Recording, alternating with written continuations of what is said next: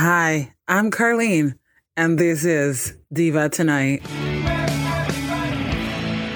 I had my colleague, we both went to Sheridan and U of T together. We met through business boot camp, and Maureen Brown is an anti-racism specialist, and she has quite an extensive resume. And you're a mom, and how many kids do you have? 3. Oh, okay. My son, my son is now 30. It would have been before COVID. So I guess, a year before. He loves to read. He's a reader like me. And he went and sat in a Starbucks. He was waiting for he was working part-time. He was in university. And he took his book, went and sat down, minding his own business with his coffee. And this woman, she was a racialized woman. She wasn't Black and she wasn't white.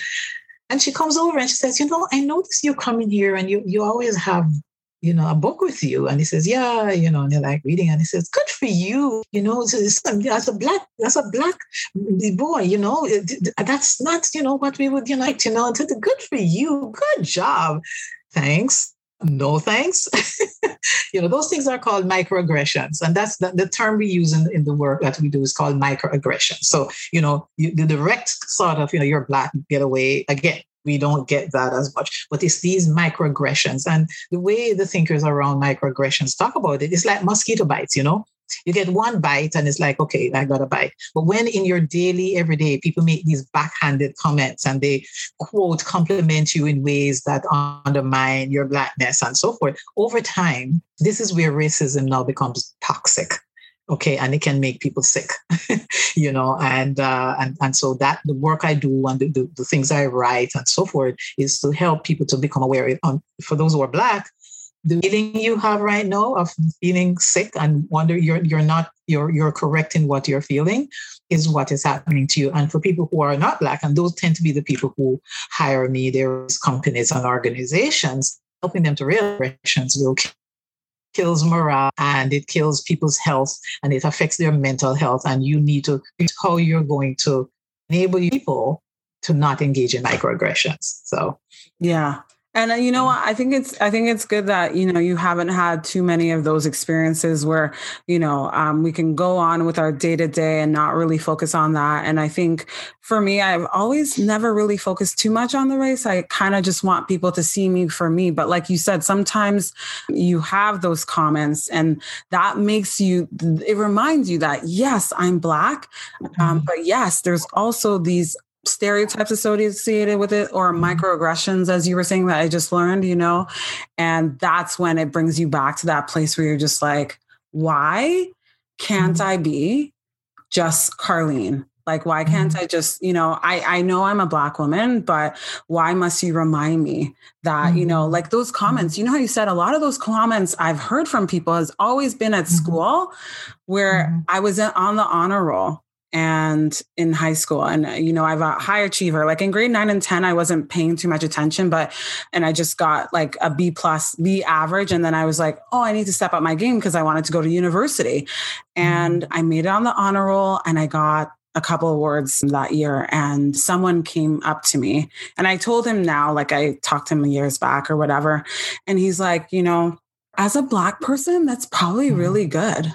And I'm like, so if I was white or, I didn't even think about those things, but it's like adding insult to injury. Like, I know I'm happy, that I got this mark. It took I worked my butt off for you to come up and say that to me. It doesn't make me feel good, but people don't always think before they say. They're just saying those things. And so that's why we have a name. That's why those kinds of things have been named. And just as us, it's not that I have not myself experienced racism. It's the kind of aggression type racism. Yes, that is, it's the compliment, actually not a compliment.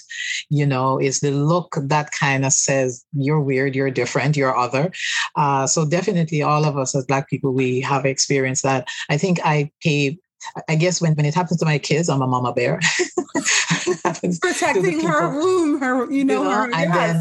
And just because, like I mentioned at the start, because I began my career as a journalist, and I have, even in the work that I'm doing with the African Canadian Christian Network, I'm volunteering there to help Black families.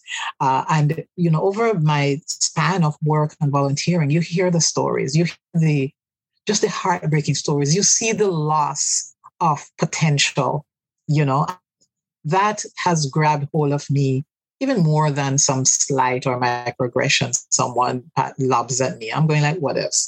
I don't, but when I see it in people, and especially our young people, I just say, no, not on my watch. So I'm going to do anything I can to help. So it's empowering our young people, even as for pay, I get paid in the organization for the organization to help set their business right. But, at the end of the day, we can't wait for the company to get it straight. We have to educate our own children and empower them so they know how to navigate their stuff. So yeah, that's where my focus is. Yeah. Getting back to the real issue is I hope that people realize that not necessarily to focus on the race thing, but just to remember that if you have a dream and you have a passion, don't let anyone stop you. I think for me, that's probably what's always been my push. I'm going to prove them wrong. My dad even said it to me. He's like, if someone says to me that I can't make $1 million, I'm going to prove them wrong, So, and he's an entrepreneur too. So you are an entrepreneur, you're an advocate for social enterprise. And the one thing I read in what you said is that your motto is, let's create a safe space for honest conversation and courageous conversation on race. And I guess you started it a long time ago. And that is aimed at that part of the bio. I mean, I use my business life because, my message to employers is that, so what is safe space? Safe space is not when you say, well, yeah, it's safe. You can, if you experience racism here, sure, just tell us, just come into my office, just bring it up. And then, I am not, having to help them to recognize safe is not when you designate it as safe. Safe is not even when you have sent people on a half-day training and they come back and they say, see, so now we're good, because microaggressions live amidst all of that unconscious bias. If you have not examined things like your white privilege and white fragility, if you don't understand how what's called tone policing, that when the Black person or the person of color speaks, you basically say, okay, dear, if you're a bit less radical and aggressive in the way you're asking for what, I know it, you have the right to do this. And all of these factors, until people in that space begin to realize how their behavior, and even sometimes our own people, like I said, the term is internalized oppression, and analyze it. And there's a term, it's not tone, it's a version, it's similar to tone policing. It's escaping me now, but it's when, and I remember when I was doing In Their Own Voices, the report on police racial profiling of Black youth. And, I was interviewing someone, it was a church, he was a pastor. And again, maybe well-meaning, but I made note, and he said, say to the young men, if you just, it's called respectability politics, I think that's the term. If you just pull up your pants and say, yes, sir, and be kind when the police stop you, wouldn't be having this problem, and so forth and so on. And, I said, with all due respect, it's not only Black youth with baggy pants who are experiencing police racial profiling, okay? Because profiling it has nothing to do with your clothes, okay? And so, brave conversation is whatever space you govern, whether it's in a church, whether it's in your women's group, whether it's on the basketball team, wherever you have the presence of people of color, of Black people, you ask them, what safety look like for you? What would make you, enable you to say, John, when you run your fingers through my hair, or when you pay me these backhanded compliments, or when you act surprised that I scored a 98%, you just need to know, John, that I consider it offensive because, you're racist. How do the space that you govern, can the person actually say that? Can the person, of course, in the last year say Black Lives Matter? That's one of the things that's making spaces really unsafe. And people, tell me in my work, Black Lives Matter. Whenever I say anything, blah, blah, blah, Black Lives Matter, I hear, well, white lives matter too, or all lives matter. Okay. So you can't tell me that space is safe if you are not able to understand why, as a Black person, I feel the need to assert, just as a matter of fact, that Black Lives Matter. So that has become my motto. How can we miss a space where we can have honest conversation? And that's a work in progress. And ignorance is one of the issues, not understanding or making assumptions, or just, like you said, just saying something with not necessarily thinking about it. And it's like the elephant. Post George Floyd, you know what, Carly? Post George Floyd, there is no room for ignorance anymore. I mean, ignorance causes people's lives. George Floyd was not the first one killed. We all know that. This has been happening. And it's not even only the Breonna Taylor and Ahmaud Arbery and all, that's what's hitting the news. And there was never when Daryl Ruff killed all those people in Mother Emanuel Church. There were so many right here in Canada when we've had, police shootings and, from going way back to, Albert Johnson and Wade Lawson,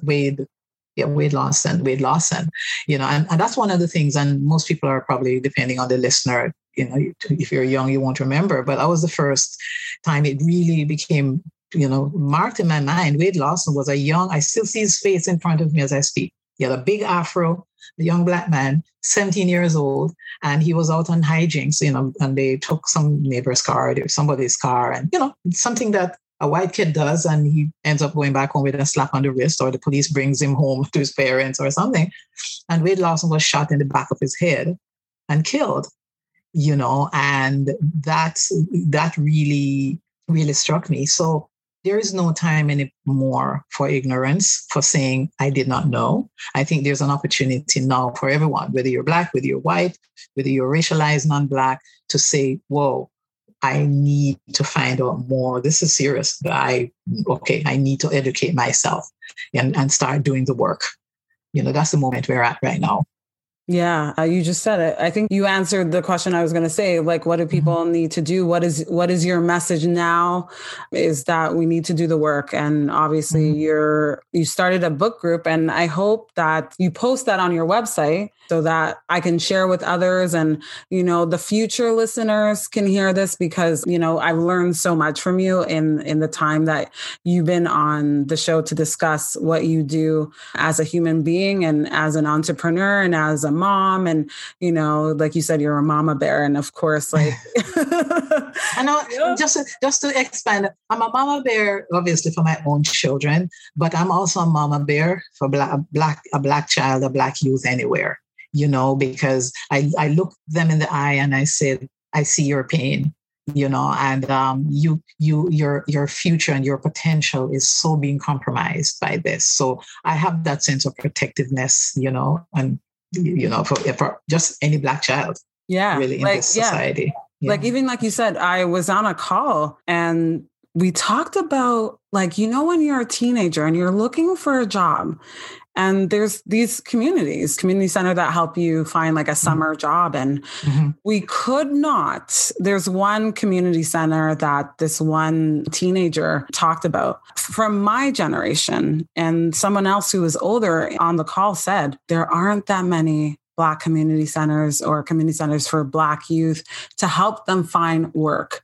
And that's another issue in itself. And like, I'm like breaking my brain trying to think, and I'm like, wow, or maybe we don't really need that, but we do need to have maybe a community center for all youth, and say, everyone come together. If you're looking for work and you're having a hard time looking for work, that's another thing in itself. But like, you don't realize it till you're in that situation where you're like, it's so hard for me to find a summer job. I remember sometimes as a teenager, it's like I would use the community centers, but yeah, it was hard to find, a summer job. Like my first job was delivering flyers, but like you said, you're the mama bear for Black youth or Black children. And, I hope that others can reach out to you and know that, like, if they need a little help, that you'll help them get to where they need to go. Right. So I'm Carlina. This is Diva Tonight with Maureen Brown. So Maureen, if people want to reach out and find out more about Rock Diversity, how can they find you?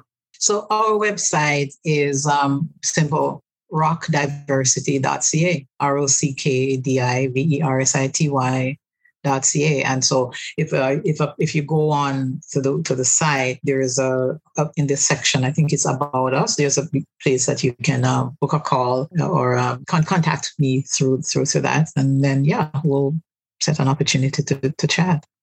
Yeah, and so you said you help more, like a lot of companies create the safe space for their employees. And is it more or less their employees that are of a diverse background? Is that what it is? Or? Absolutely. I mean, because, sometimes, as I indicated, the anti-racism and anti-Black racism, that is because now, we've been given, quote, more license to say it outright. It has always been part of the whole talk on diversity. But some companies, they will have a particular concern about that. Other times, what we do is to help them create their space in such a way that we are being preemptive. So, when you talked about, for example, Black youth, having trouble finding work, summer work it may sound simple, it's just a summer job, but, things like having connections, things like some of the same stereotypes that are plaguing our children will get in the way. So even if they apply for jobs like everyone else, if that employer or agency, even government agencies, if being Black, being young Black showing up with little dreads or Black showing up with twists or, however, because again, going back to the root, it's what Blackness has been determined to mean.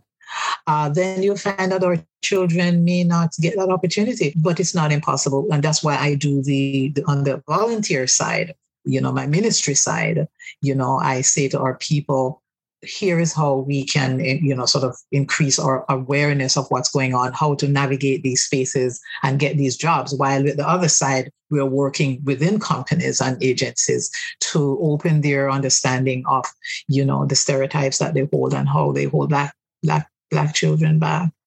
Mm-hmm.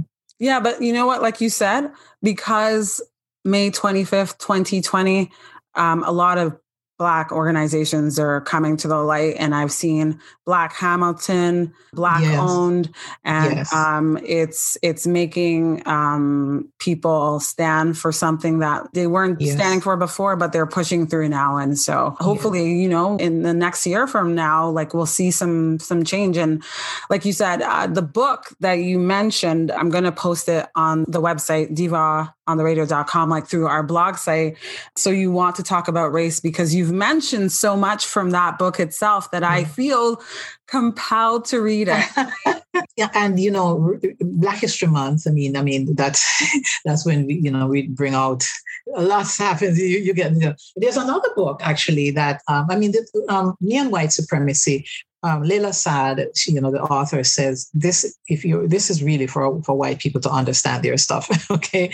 And so depending on who's listening, but the third book that we're going to do in this study, and I'm really excited. If you give me 1 minute, I will grab it from my shelf. So this one, I think this study will be directed more at people who are Black. It's called Black Fatigue, How Racism Erodes the Mind, Body, and Spirit.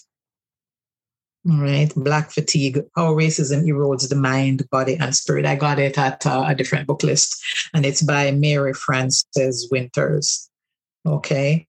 So, this is going to help us. It's going to, for us to be whole, to be healthy, one of the first steps is to feel affirmed.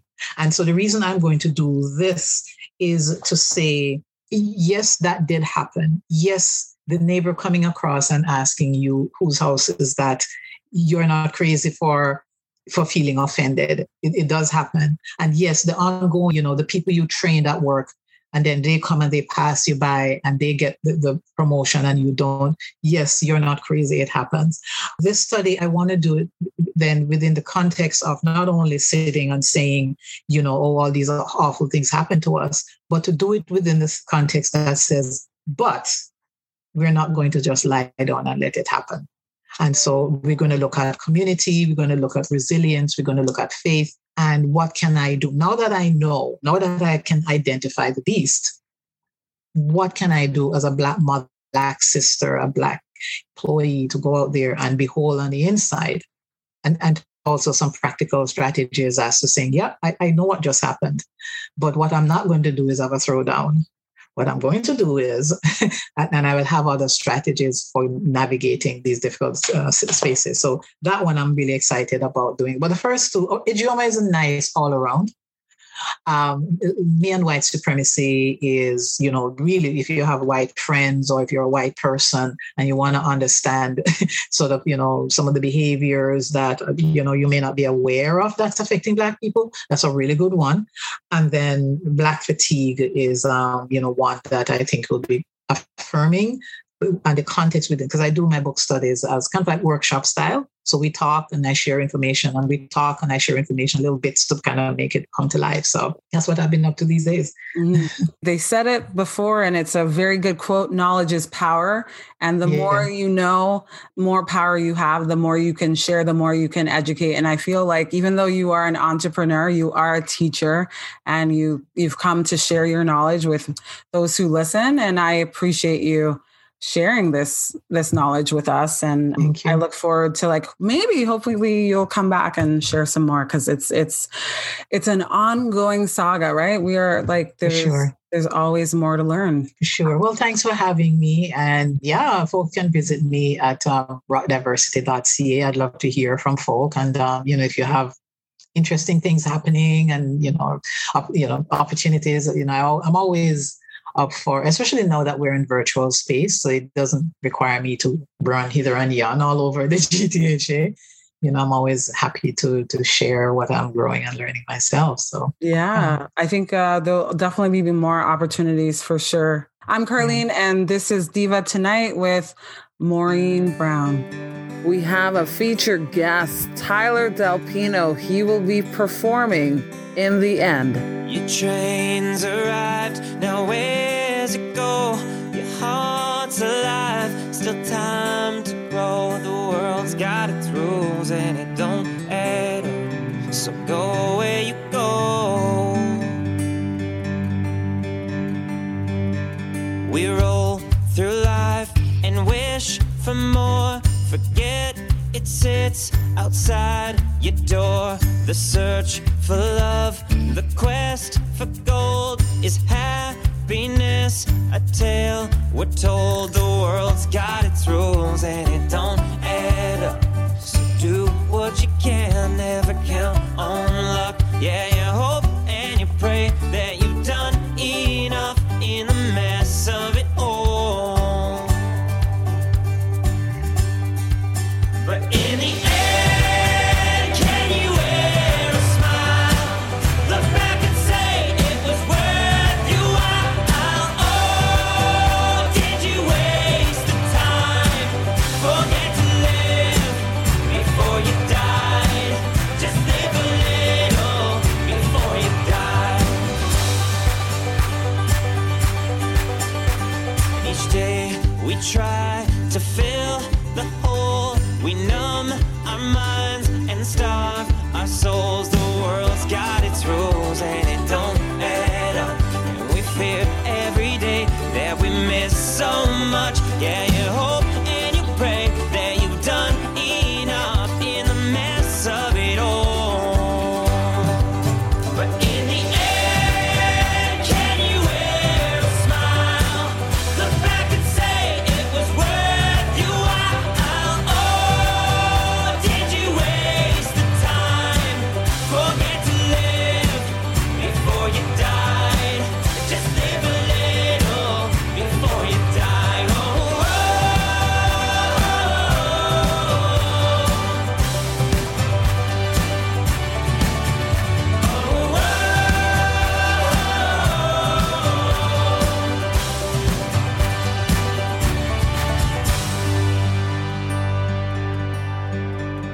it's hard to be sure, know where to start. So do what you can, be who you are. The world's got its rules, we all play our part. So march to the drum, to the beat of your heart. March to the drum, to the beat of your heart. You march to the drum, to the beat of your heart. In the end, can you wear a smile? Look back and